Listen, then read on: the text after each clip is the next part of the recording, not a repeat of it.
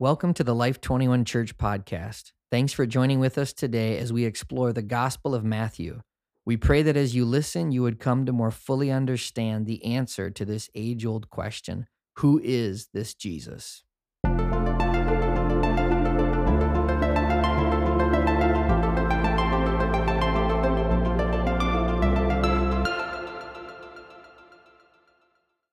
Greetings again. Today we are jumping into the second part of Jesus' teaching about John the Baptist. Matthew 11 verses 12 through 19. As we read it and as we teach today, may you be touched afresh with God's presence, His power, His life, and even that which John the Baptist experienced in preparing the way for Jesus. May God's Spirit touch you as you look to make space for Jesus in your life and in the lives of others. The context for verses 12 through 19, our reading today, we'll look at verse 11 to set the context. Jesus is speaking to the crowd after John's disciples left. They were questioning Jesus on behalf of John. Are you really the Messiah, or should we look for someone else? Jesus ends this clarification in verse 11 with, I tell you the truth, among those born of women, there has not risen anyone greater than John the Baptist. Yet he who is least in the kingdom of heaven is greater than John. John had been expecting Jesus to bring forth the kingdom in a very particular way. The Jews at this time did not necessarily discern that the Messiah's coming would happen one time and then a second time later at the end. They hadn't necessarily discerned that separation. And so there was a real confusion at times about what is the kingdom, and John, suffering imprisoned while Jesus is doing miracles, is tempted to be offended at Jesus, tempted to be confused as to why Jesus isn't changing his circumstances. Jesus honors John, and today, as Jesus unpacks this, we're looking at Jesus' teaching on prophetic wisdom. Jesus wants to clarify the nature of this kingdom, the timing of this kingdom. He's wanting the whole crowd to understand why John was being offended or tripped up, and how we cannot be offended and tripped up in our day and age. Verse 12, Jesus continues, From the days of John the Baptist until now, the kingdom of heaven has been forcefully advancing, and forceful men lay hold of it. Other translations say the kingdom of heaven suffers violence, and the violence lay hold of it. There's different ways of expressing it, but we'll break that down. For verse 13, it continues, For all the prophets and the law prophesied until John. And if you're willing to accept it, he is the Elijah who was to come. He who has ears, let him hear. Now, there's a lot of different dynamics in this passage that can be hard to grasp, but our goal here is to lay it out plain so that we can plainly see John's role as it relates to the kingdom, Jesus' role, and how we fit into this beautiful storyline that God's playing out. It says in verse 11 that John was the greatest one born of anyone. Now, him being the greatest doesn't mean he's the most loved, but he's the greatest, the weightiest, the most significant in the role and the function, but not in God's affection or love towards him. Now, how is he the greatest? Up until John, he was the greatest. Just think of that. All the prophets, all the mighty men and women of God, so many people, he was the greatest. But yet the second half says, yet he who is least in the kingdom of heaven is greater than he. John the Baptist is the pivot point where the entirety of the Old Testament, the Old Covenant, comes to a conclusion and fulfillment in Jesus. And then Jesus, as God himself, as the King of the kingdom of heaven, is then introduced and ushers everyone in to the next era of time, the kingdom of heaven. John was so honored to have this role, to literally prepare the way for God himself. And in God's mind, there's no greater assignment than to be the friend of the bridegroom, as John said, and to lay down one's life to prepare the way for the actual God-man.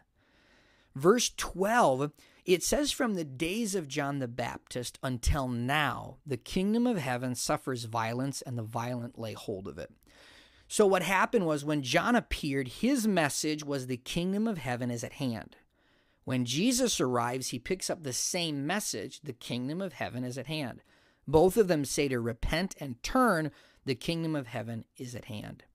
So John immediately before Jesus, just a few months, and then Jesus following up, are expressing and explaining and teaching about the kingdom of heaven.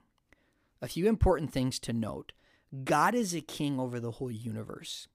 And in a certain way, from the beginning, there's always been God's kingdom. It's always established. He is sovereignly ruling over everything. Certainly, yes.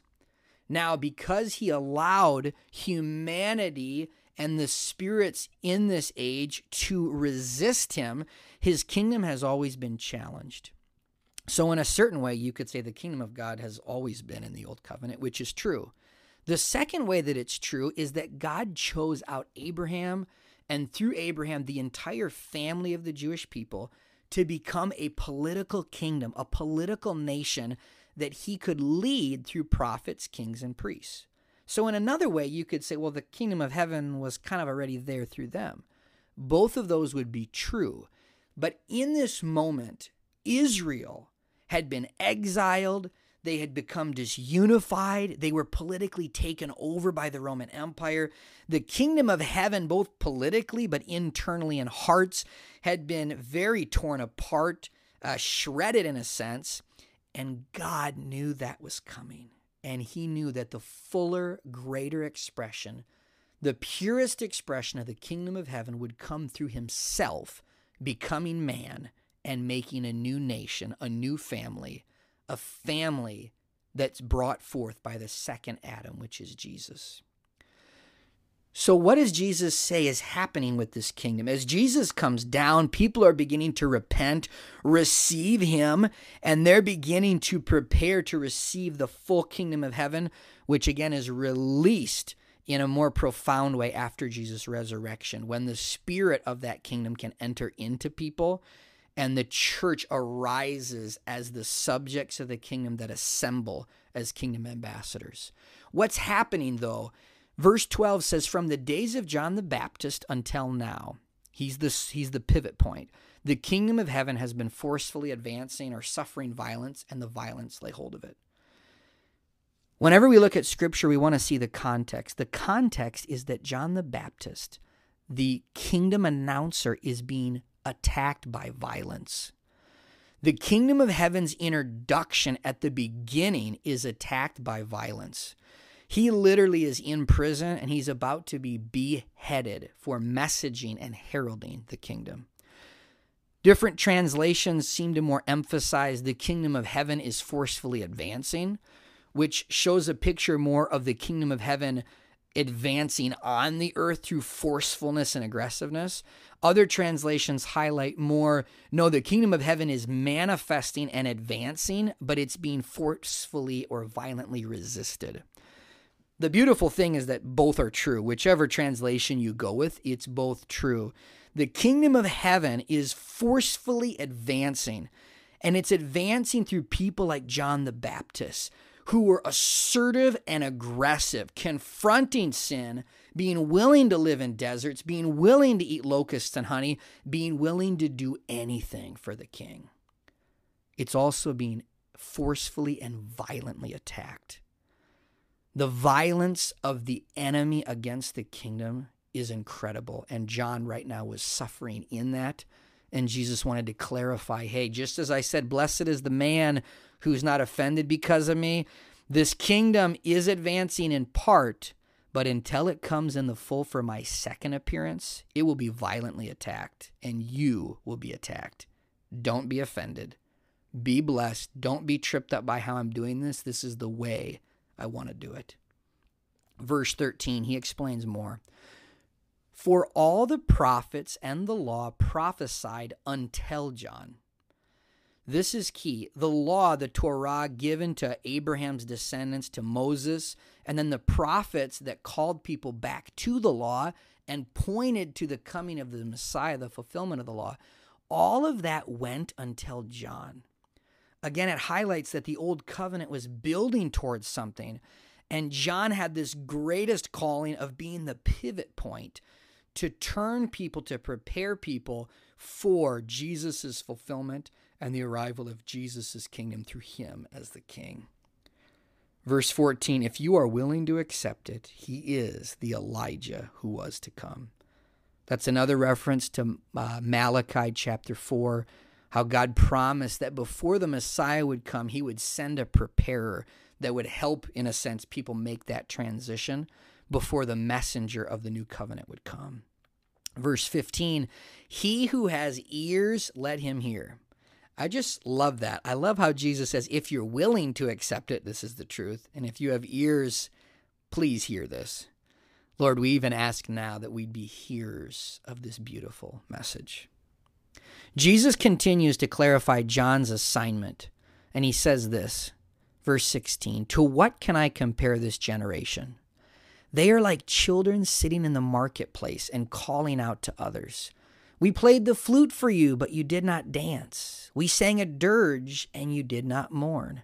For John came neither eating nor drinking, and they say, he has a demon. But the Son of Man came eating and drinking, and they say, here is a glutton and a drunkard, a friend of tax collectors and sinners. But wisdom is proved right by her actions. Other translations say wisdom is proved right by her fruit. This is very important because the two pivot figures of John the Baptist and Jesus, who both released the prophetic message, the kingdom of heaven is at hand, functioned very differently. As John is looking almost to be like a reed swayed in the wind as he's doubting Jesus and how Jesus is functioning, Jesus in turn wants to honor John. He wants to speak, no, John's just getting tripped up because I am doing things different than what he expected. But he also wants to honor the way that God had called John to operate. What's this passage? We played the flute for you and you did not dance. We sang a dirge and you did not mourn. Basically, Jesus is saying, hey, all you people are like a bunch of kids, frustrated with each other. Hey, we're playing a flute, you're not dancing. Hey, we're playing a dirge, you did not mourn. What it's a picture of is picture if a flute plays and it's a dance song, but no one responds. There's no engagement with it. And then a dirge comes on and it's more mournful and you don't respond and mourn. Jesus is saying, hey, my kingdom expresses in different ways, and I want you to respond in accordance with what's being released. Verse 18, John's focus was fasting. He was committed to fasting. His disciples were committed to fasting. That was the song that he was releasing. That was the ministry he was releasing. And many people responded, but many said, he's got a demon. He's religiously excessive. He's got issues. And the Son of God says, no, he was called to play that dirge, to usher people into the morning of recognizing that they had allowed the kingdom of God in Israel to fall apart. They had turned away from God, and unless by repentance, they were not ready to receive him as man. Many responded, many didn't. Verse 19, the Son of Man came eating and drinking, and they say, here is a glutton and a drunkard, a friend of tax collectors and sinners. Jesus was the flute, playing a song of dancing, saying, the kingdom of heaven is here. The king is here. He's calling all the tax collectors, the sinners, everyone. Let's repent, yes, but let's celebrate what's accessible now. And they said, no, he is a friend of them. He's off track. He himself is a glutton and a drunkard is what they say. But Jesus concludes, wisdom is proved right by her actions. The prayer prompt for today is, Jesus, what unique wisdom do you have for me about how I can best serve you? God wants to illuminate to us the track that he has. Maybe we're the flute, maybe we're the dirge. God has so many different instruments in his orchestra, and just like Jesus and John, we want to receive the assignment that God has for us in the kingdom, and we want to faithfully play out our part in this beautifully developing story. May your eyes and ears be open to your assignment, your role, and may you play boldly and confidently as you respond to God's song even through others around you. Thanks for joining with us today. May God continue to reveal to you by His Spirit who indeed is this Jesus.